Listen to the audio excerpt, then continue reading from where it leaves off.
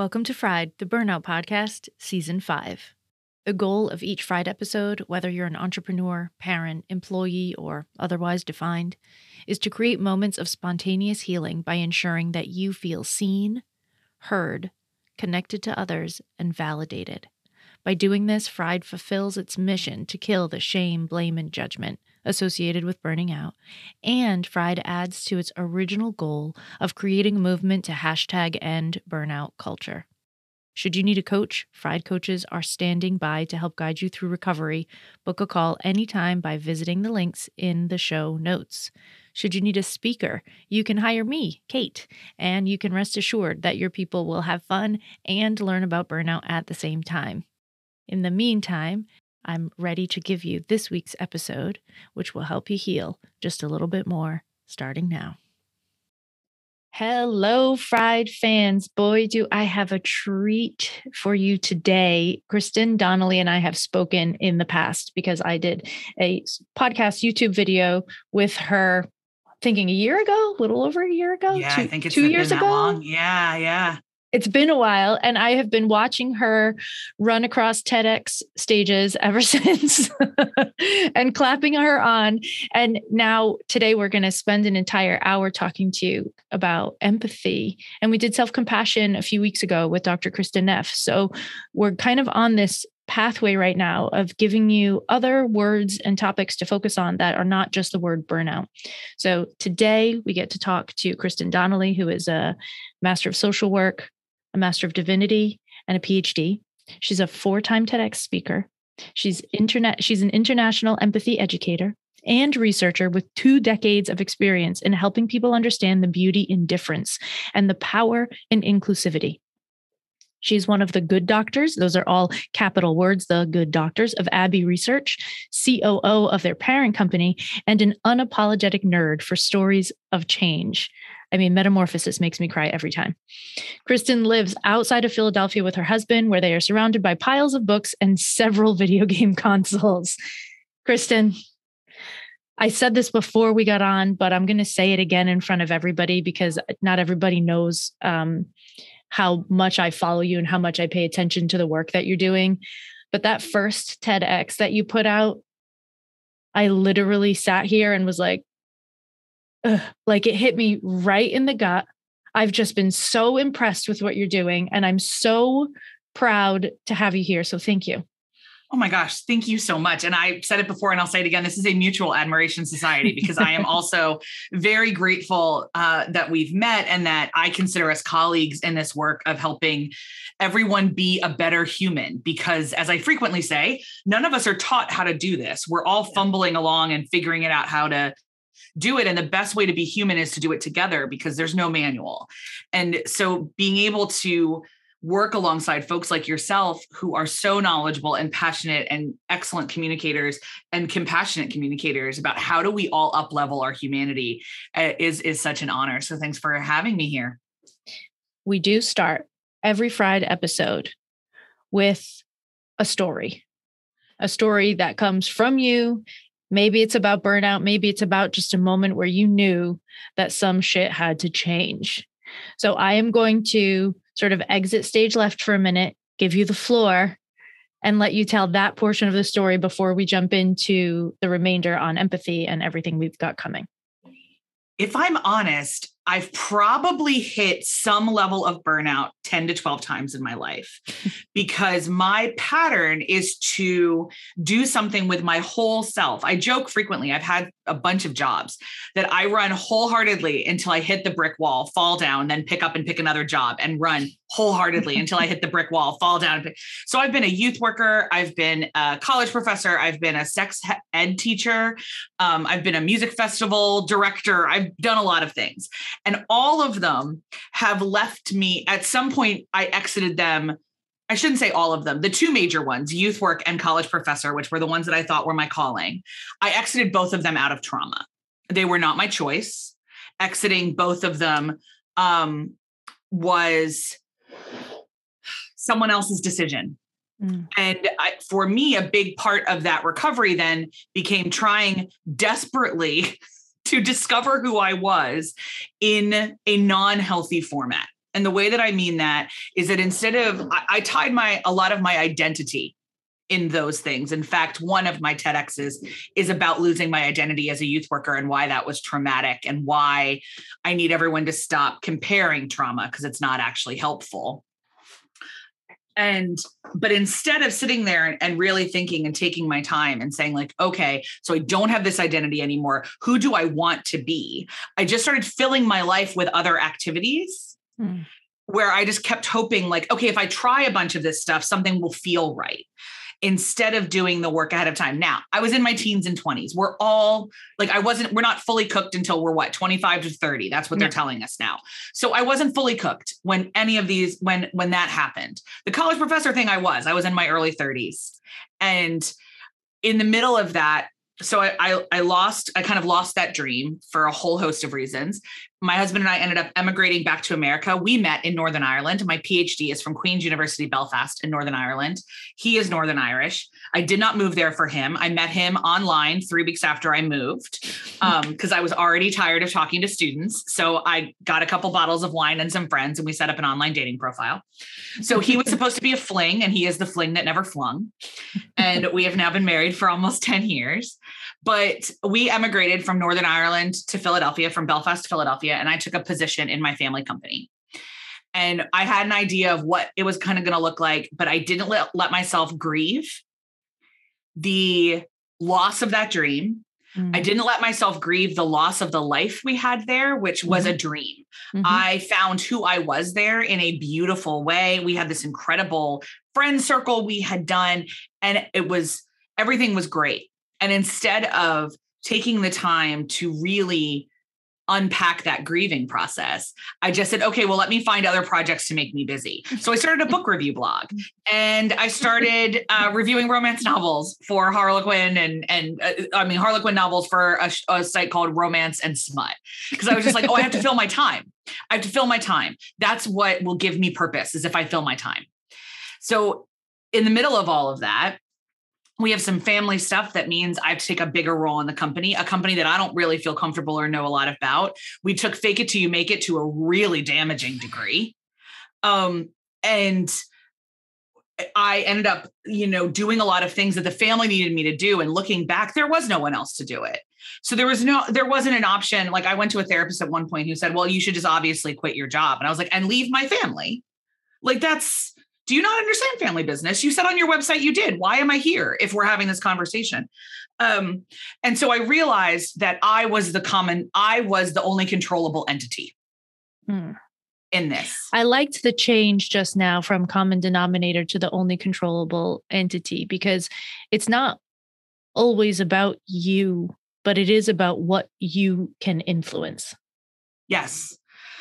So that is the biggest lesson I learned in terms of when we talk about how I moved from burnout to energized in a certain way. And it happened, as I'm sure so many of your listeners did. For me, it happened when I was forced to be locked down. And so the parent company of just very briefly, my brother and I co-own a network of companies, the flagship of which is a manufacturing company that is essential. We manufacture dyes and colorants largely for the pharmaceutical industry. We, for instance, are the only global manufacturer of one of the stains that diagnoses cancer. Oh, geez. So and as part of that, I have this empathy education, and I'll draw those connections in a few minutes, but it makes total sense, I promise. But I'm sitting here looking at all of the lockdowns in Philadelphia, and I know that there's absolutely no way in hell we're going to close. And everybody else in my life, everyone online, my business partner works from home, my husband starts working from home, and all of a sudden my Facebook feed is filled with how bored they are. And I snapped.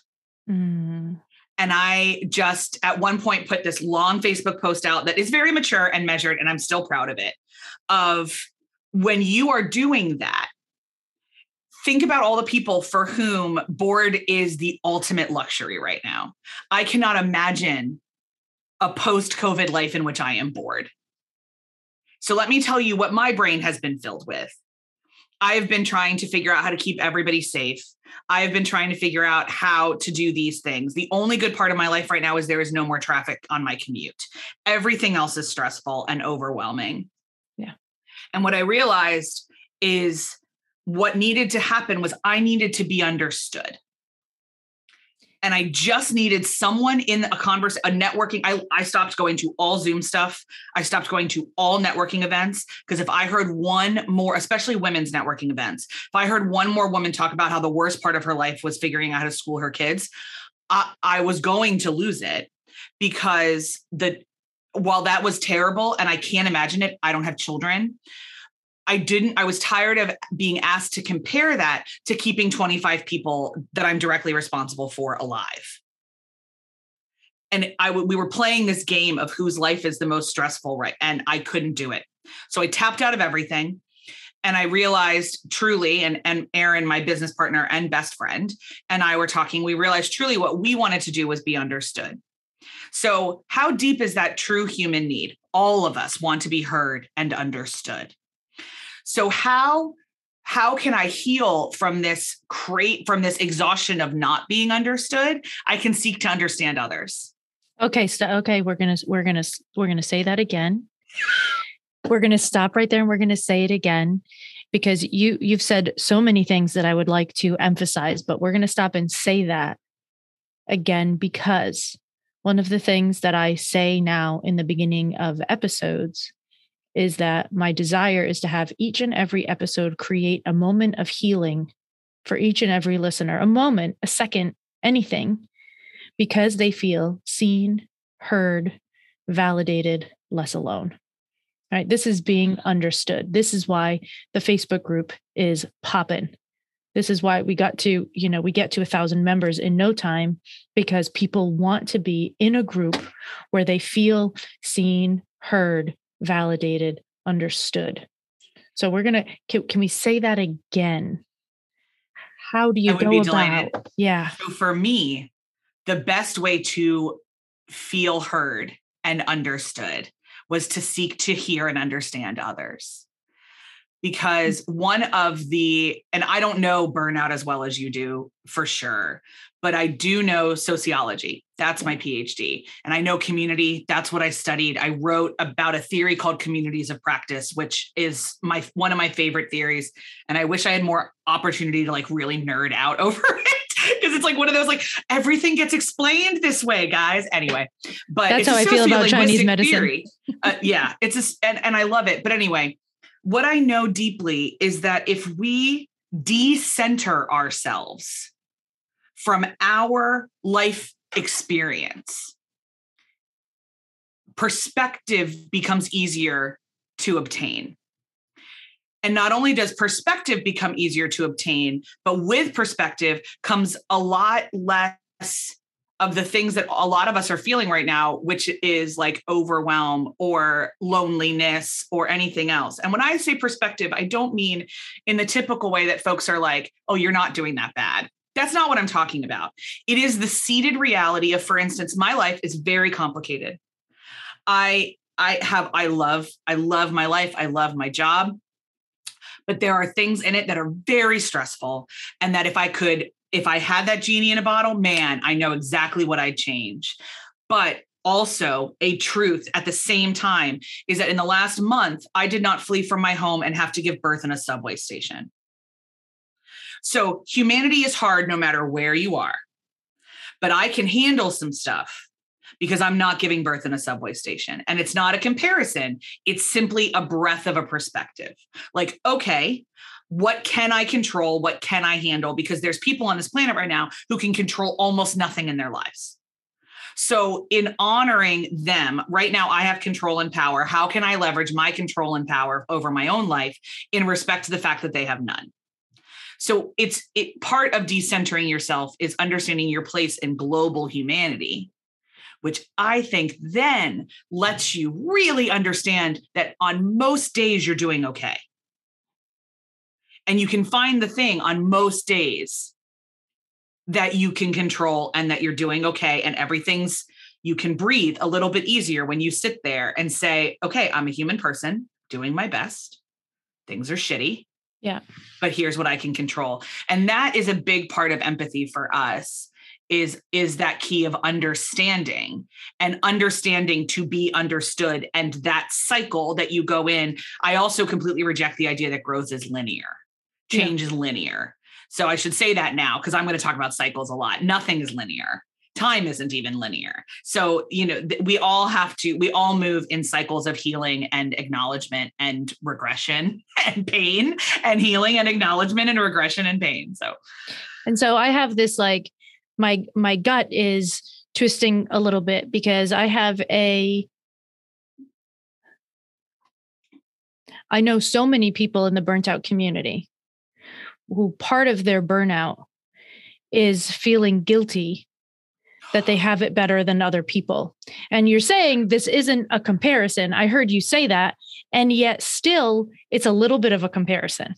Well, let's pause. Yeah. I don't think it actually is. I think it's an honest, because you use the word guilt. So let's unpack that for a minute. Guilt is an unproductive emotion. Always an unproductive emotion. You can maybe regret something and change it, but guilt is something we often wallow in, and wallowing is always unproductive. So by saying that comparison, I have it better than some other people and worse than some other people. What that does is set up like this weird global value system where, like, here's where I've made it and here's where I haven't made it and kind of everything else. Instead, I would invite everyone to acknowledge your circumstances. Just acknowledge them. So let's talk about race for a minute, because another big piece of this was that my kind of burnout came in 2020, my moment.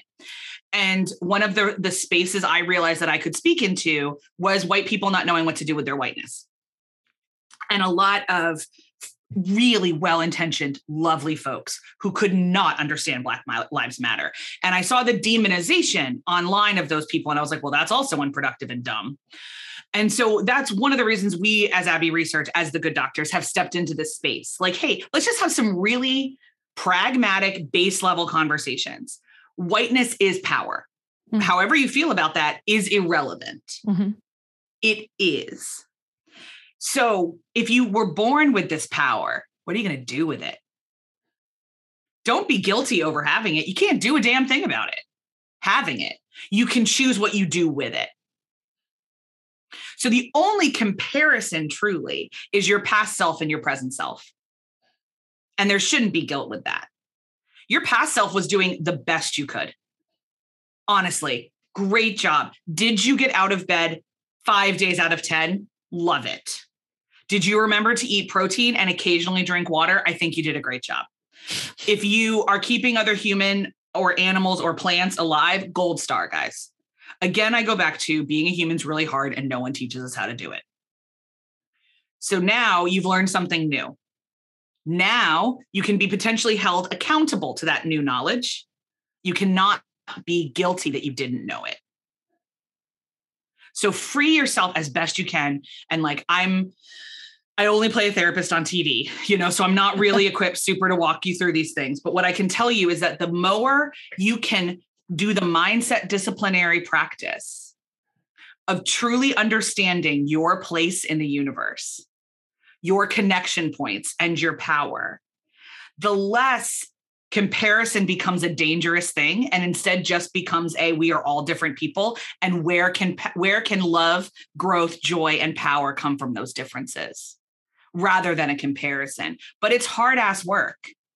And I do it free. I mean, comparison is the thief of joy. Social media is entirely a business built on comparison. Life is built on comparison. I completely get that. Yeah. And so I'm not saying this is going to be easy. And I'm not saying that it is simple or straightforward, but I am saying I deeply believe, and I've seen the evidence of this in other people's lives. And when I read brain research, this makes sense to me in social research, that if you can choose to see comparison as a fact rather than an emotion, things get a little bit easier to navigate. Well, I think, and so the facts that I see that people come up with, I think sometimes are problematic.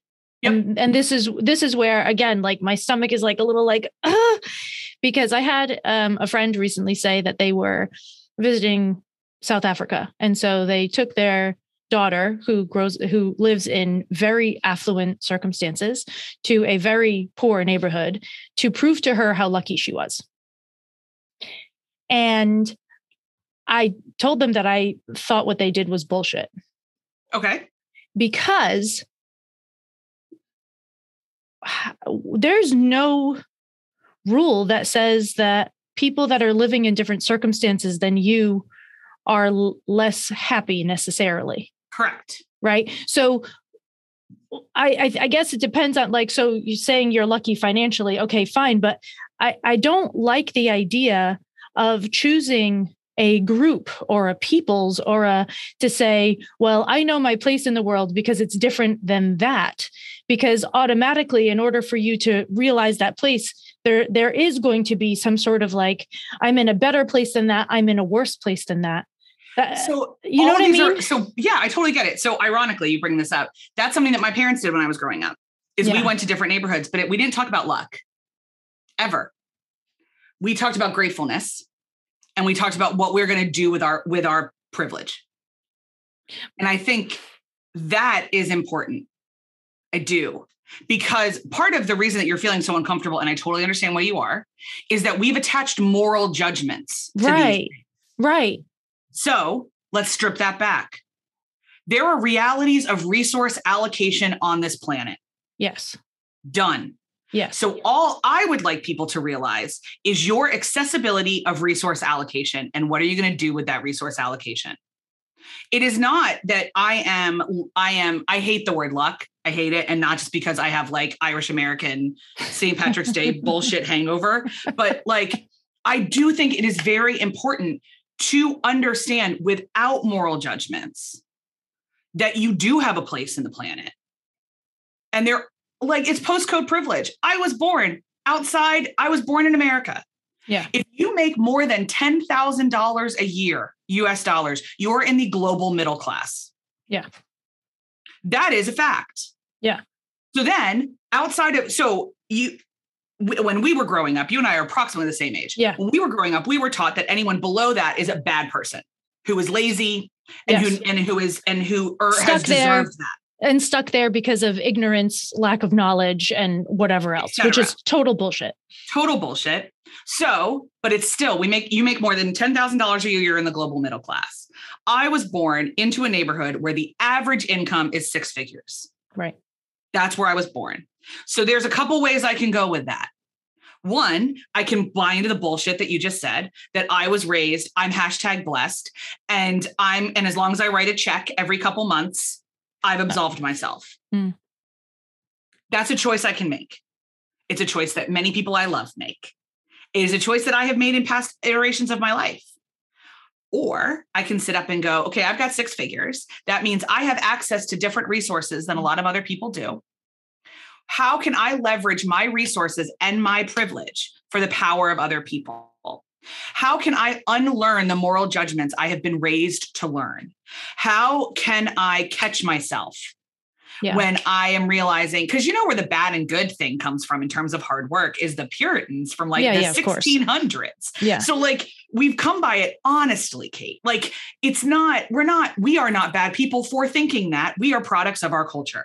Yeah, the thing that squeezes me the most is the moral judgment of the fact. That's the thing that bothers me the most, because and it should. So let's strip the moral judgment, because we can't strip the reality. Right. That there is inequity and there's different resource allocation and all of that. But what we can strip is the moral judgments. Yeah. And like one of the ways that we have to do it, especially a lot right now, is moral judgments around food. There is no good food and bad food. There is food. Yeah. And food is also meant to do more than fuel your body. So like we have to break some things like this, because we've been programmed that we're only good people if we work really hard. Yeah. That rest is for after we're dead, and that we need to do this all by ourselves. Literally America was built on those foundations. And if you're blessed and lucky, you're not allowed to have any problems. So the majority of the people that I mean, of course, I work with people who are financially privileged, because otherwise they can't afford my services. Right? Exactly. I mean, and we do as well. I mean, it's one of the reasons that we try to equitize it. And I'm sure you do too, through a podcast and through YouTube, and we try our best. But yeah, to hire us, you've got to have some capital. Right. You have to have some capital. And so so I have a low cost book. I have a low cost mini course. I have the podcast that I do for free. Yep. In order to have resources available to people. And I do that very intentionally. And this, like, the thing that I just see so frequently in people is like, how can I be so quote unquote lucky and feel so shitty? And they don't allow themselves the grace of the facts. And yes, absolutely. And this is why this is where we go back to, you've got to stop comparing. Yeah. But it's also, but I think this is one of those, it's just really fucking messy. Yeah. And you're going to be good at it some days and you're going to be shit at it other days. Yeah. Like, that's just how this works. So it is important for me to understand that I do not have it as bad as other people in some ways. I also have to understand that does not invalidate what I am going through. Multiple things can be true at once. Yeah. So, like, for example, my business partner is the primary carer for her mother. Erin's mother is getting older, has a lot of health problems. She shares this openly. I'm not spilling secrets. And so the alchemy in Erin's head at all times is, how long can I leave my mother for? Who, if we're traveling for business, who can come over and make sure that my mother's okay? Yeah. She can take care of herself, but she can't, like, lift things, some stuff like that. And they have a cat. And karma's annoying sometimes. So, like, they've got all this alchemy. So I look at that and I say, oh my God, that's so much on your plate, Erin. Like, how can I take more things off? And she, like, stares at me and she's like, how can I take more things off your plate? It's just my life.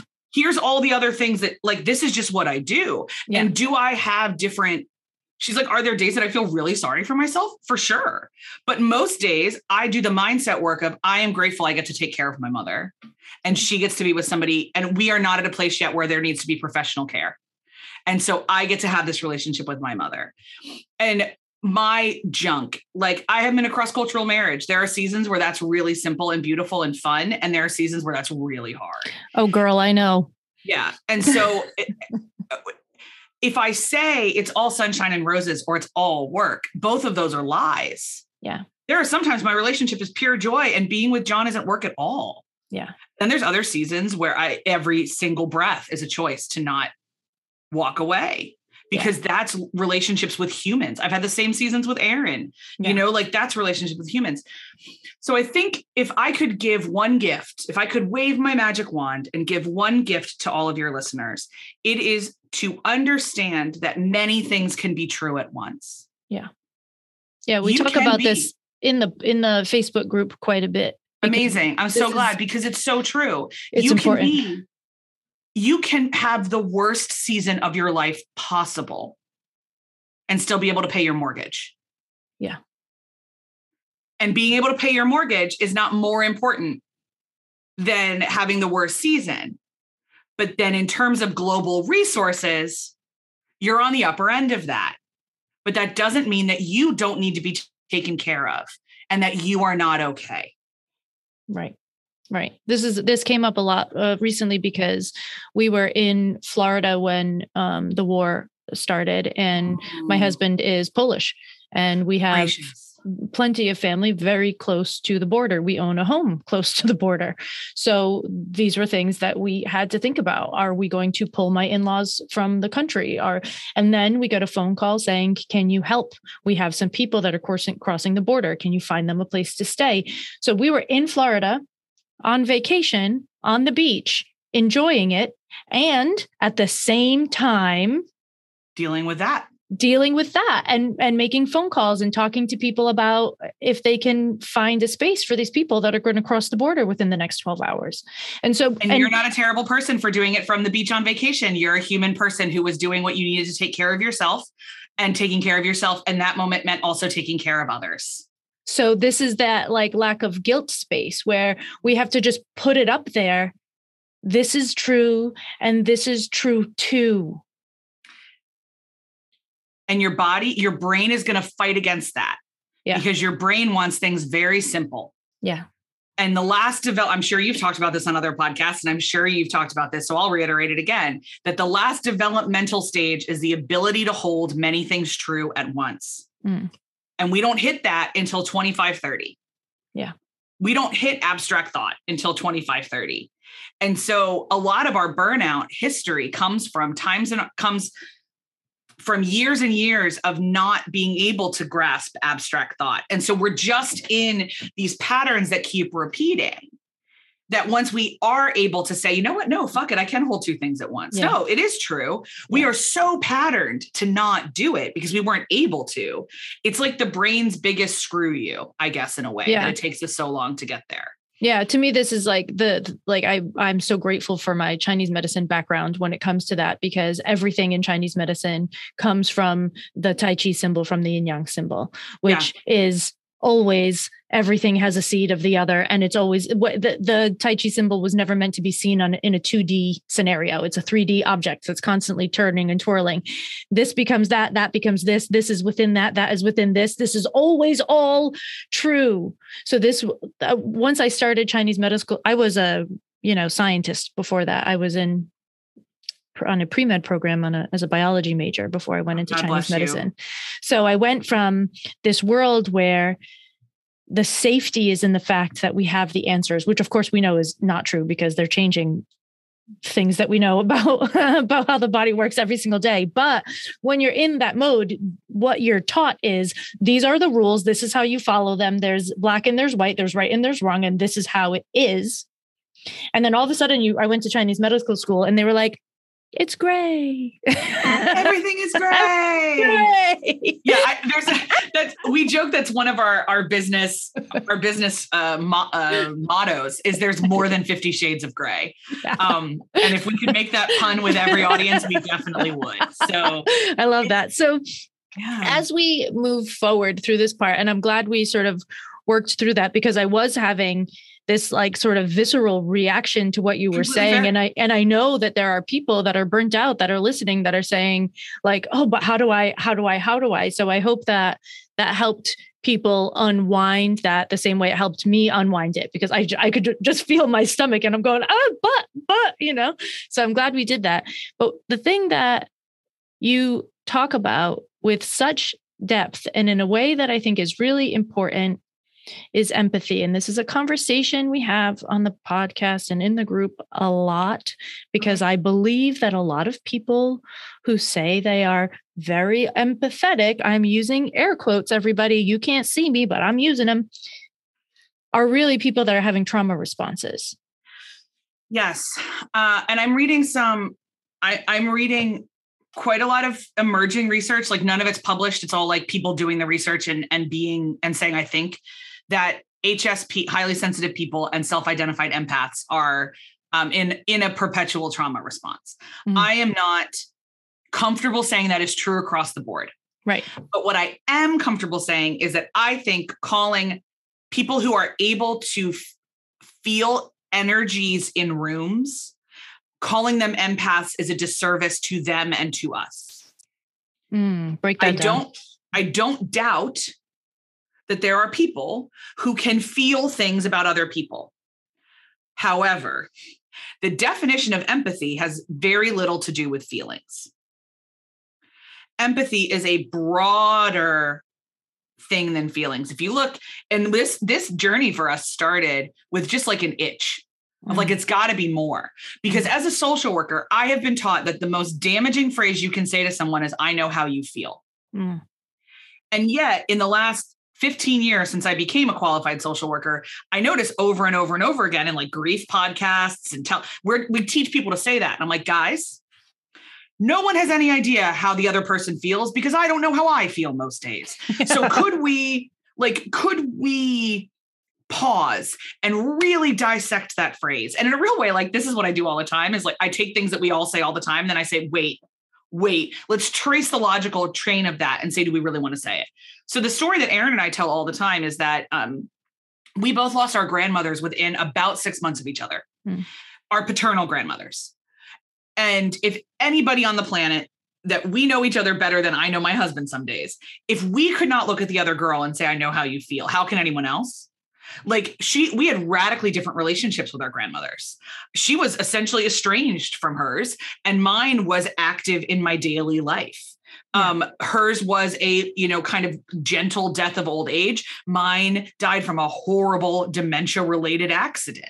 There's a lot of, she doesn't know how I feel. She has no idea. I don't know how she feels. And she said, because she didn't know how she felt.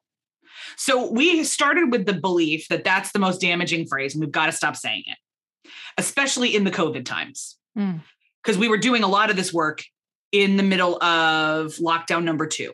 Mm-hmm. So we're sitting there and we're like, okay, well, if that isn't true, then what is empathy? So we did a very, I'm kidding you not, simple Google search and pulled up every dictionary we could in all of the languages that we speak and traced all of the definitions. And what we learned is that only about 30% of them contain the word feelings and 100% of them contain the word understand. Oof.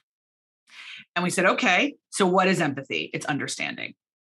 And as we kind of chased that with each other and traced it back and started reading more research on empathy, what we got to the point was every time somebody said it was something about feelings, we're like, okay, well, then that's just a piece of it. It's allowed to be a piece of it, but what is the umbrella? What is everything? And we realized that no one else is having this conversation. So we just keep having it with ourselves and then increasingly with lovely, incredible people like you. But what we have come to define empathy as is intentional understanding of yourself and others. Intentional understanding. It's making less assumptions and asking more questions.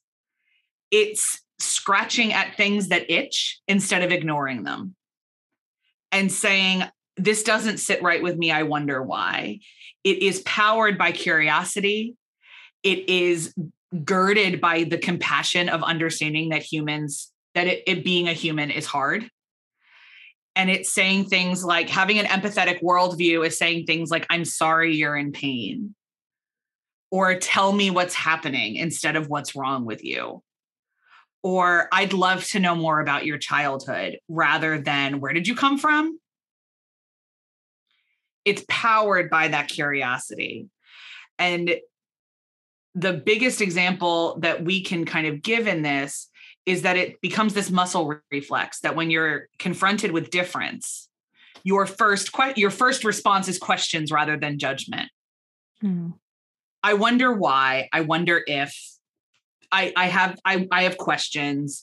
We jokingly quote Hamilton all the time, where it's like I have questions and a couple of suggestions. But I will say this was my way out of my burnout. My way out of my burnout. The last season of it, which I do hope is the last because of these other things I've built into my life, has been no longer knee-jerk judgments or knee-jerk anger, but centering the humanity of the other person, even on Twitter, and asking even just questions of myself, like, man, I wonder how their day's going. I wonder what else is happening here. Because I don't know how many times any of you have been in a conversation and you're getting in a fight with someone and you're like, oh, this isn't about me at all. I just happen to be the person in proximity to their anger. Yeah. And we do that so much more than we realize. So every time I hit something in somebody else that I'm like, oh, I do that too. I've got to work on it in myself. As I work on it in myself, I learn other things about other people. And it becomes this beautiful yin yang cycle of constantly deepening and richening humanity. Because again, it's hard. Yeah. People don't say that enough. There isn't a 5-step simple solution to humaning. There just isn't. There is a constant choice to grow and eat. And because it's the choice to grow or not grow, and not grow means stagnation. Yeah. And really, when we're talking about culture and society, it just means the status quo. And it's going to mean often continual trauma, but that's a separate rabbit trail. But yeah, empathy is intentional understanding. So one of the things that I learned from a good friend of mine, Shamus Pitts, who was on the podcast a million years ago, but she does DEI work, DEI and well-being. She's just wonderful. And one of the things that she teaches around psychological safety when she's in corporations is the Just Like Me exercise. Do you know this one? I do, but I don't know if your listeners do. So please explain. And so the Just Like Me exercise is when you say you get an email from somebody and it throws you over the edge and you're about to write back and you have fire in your fingertips and on your tongue and in your mind, and you are ready to just shoot it off, you stop for a moment and you say, this person wants peace and happiness just like me. This person is struggling today just like me. This person wants their family to be healthy just like me. This person, you can make up whatever it is that feels true for you. But the center of this exercise is this humanizing of the other person and reminding yourself that you are not in this like system where everybody's trying to break you all the time. Some people are narcissistic assholes, not half as many as you think. No, I say it all the time. Like, everybody's doing their best, more people than you think. Yeah. And everybody deserves empathy, even Vladimir Putin, because it only deserves us when we don't seek to understand. When we seek to simply judge and dismiss, when we simply tolerate someone, is why I hate the word tolerance, which I talk about in that first TED that you referenced. Because tolerance is entirely passive. Tolerance just says you are alive because it is illegal to kill you. And it reduces people to the easiest stereotype we can put them in. What inclusivity does, what intersectionality does, what all of these kind of other things that these tools were given does, is to understand that everybody that you're in front of, digitally or in person at any given time, is a person. A complicated, beautiful, broken, wise, asshole, joy giver, the way you are. They are just like you. I study history a lot, and I will tell you, humans have been humans since God breathed into Adam. Culture has changed. Motivations have changed. Like, culture has changed. Humans have not. No, humans are still humaning. Humans have been humaning, and we're going to keep humaning all over the place until we burn out this planet, which is another podcast. But like, this is just who we are. So there's a couple base things about us. We assume everybody is like us so much that it's a detriment. So you get that email and you're like, oh, this person has the same motivations of sending this email as me.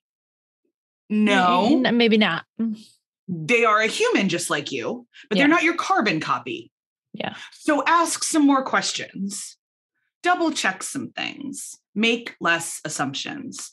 And I can say that in the last 2 years, my anxiety has like decreased greatly about the planet. My anger at the world is no longer my first trigger. Erin and I talk about this all the time. We both have relatives that watch the news all the time. And they are always very concerned that we are not concerned. And because you're not angry, you're not paying attention. You're supposed to be like really in touch and angry. I was like, I know a lot of things. I know, for example, that Brazil's president is up for re-election. I know that there's some really nasty drought happening here. I know the globe now, because that's part of empathy work. So I have that perspective to say, you know what's happening in America is not the most important thing. It is an important thing. But I don't need to sit here and wring hands over the thing that happened in the Senate yesterday that made me grumpy. I can say, what do I have control over? I have control over my reaction. It is going to do no one any good for me to sit here and be angry at somebody who doesn't know I exist, for whom I have no power over their job. At least not right now.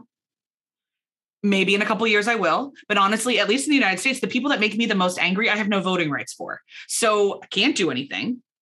But you know what I can do is love the person in front of me. I can provide food, clothing, and shelter to my employees. I can make sure that I treat everybody with dignity, grace, and respect. I can do the work on myself to make sure that I'm always showing up in empathetic energy, to create spaces for everyone to show up on their own terms, which is what inclusivity is. I can do all of that. I cannot stop a war in Ukraine. Come on, Kristen. I know there's limits to my power, but I can sit here and say, I can hold emotional space. When I run events, physical events, I can do the research and try to contact the tribal group that owns that, whose land that really is, and I can ask them what a land acknowledgement would look like. I can make sure that the physical spaces I inhabit are beyond ADA compliant, but are welcoming to people of whose bodies are all different things. I can put my pronouns on something because that makes someone feel more welcome. I can control how I move through the world, and I want to move through the world acknowledging the humanity of everybody. Amen. So one of the things that we talked about beforehand, because if you can believe it, we are close to, not quite at, but close to the top of an hour. And there's so much good information here that I don't want to overload my burnt out brains out there. Of course. I have a tendency to do that. I apologize. Oh, no. We can listen twice. There's no rules that say you have to catch everything the first time. But there was a lot of really solid, deep information that might require some processing. So we want to leave space for that. But one of the things that you do with inclusivity, and one of the things that you have coming up within the next couple of months, is a class on words we don't say anymore, which a lot of people are struggling with. So can you tell us about that before we wrap up? I'd be honored. Yes, this is another service we're trying to offer because it's hard and it's complicated, and we've convinced ourselves that cancel culture is real. Mm-hmm. And so we're afraid to ask questions. So Erin and I are going to have the uncomfortable conversations on June 1st. It's a 90-minute workshop. It's going to be $47. We're just hoping that that's a good price point for as many people as possible. We're going to cover things like why spirit, what the real meaning behind the phrase spirit animal is, mm-hmm. why we shouldn't say powwow anymore. We're going to poke at things like master bedroom. Mm-hmm. And we're also going to cover some of the ones that are really kind of even commonplace now, but like, let's say why we don't say them. Why don't we call something Oriental? Where does that word come from? Why is Caucasian actually racist? Did you know that? I didn't. So let's unpack that. And we're going to come from an absolute attitude of no shame. Erin and I slip and use these things sometimes too. This language is hard. It's evolutionary. But if we take about 45 to 90 minutes of our lives and say, let's intentionally think about how our language can be more welcoming and less exclusionary, we'll be stepping towards that great ability to hold the humanity of everybody. We're going to have some special guests talking about what pronouns mean to them, talking about what neuroatypical language means to them, why they hate the phrase spectrum, for instance, whereas some other people love the phrase spectrum. So we're going to be saying like, hey, this is mileage may vary stuff. Here's the category of things you never say. And here's the category of things that depends on who you're loving and who you're with. And let's be flexible. But the whole thing is going to be that there is no shame here. There is no shame. There is no guilt. There is just how do we love people better?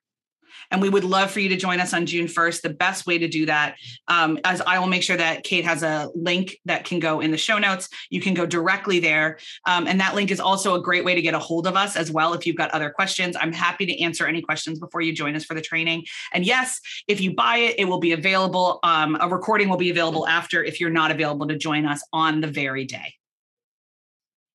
How can we love people a little more? How can we love people a little better? This idea is something that sits with me because when I sit down to write my newsletter or when I'm doing an episode, my goal, like I said, is to have a moment of healing. And I think you have that moment by being seen, heard, validated, by being loved, by being made important, by being understood. So I think this is incredibly important. And Fried fans, you are loved. I tell you this fairly frequently in the Facebook group, and a lot of you comment on that post when I post it and say, it doesn't feel like it. But what I want you to, it's so hard to believe. It's so hard to believe, but I want you to consider the fact that there are people here like myself, like Kristen, who seriously think it's our job and believe and feel it to love you as you are, where you are, burnt out or not, powerful or not, privileged or not, whoever you are in this space, you are loved. And I'm so grateful for your time and your ears and your heart and your mind. And on that note, we will see you next week.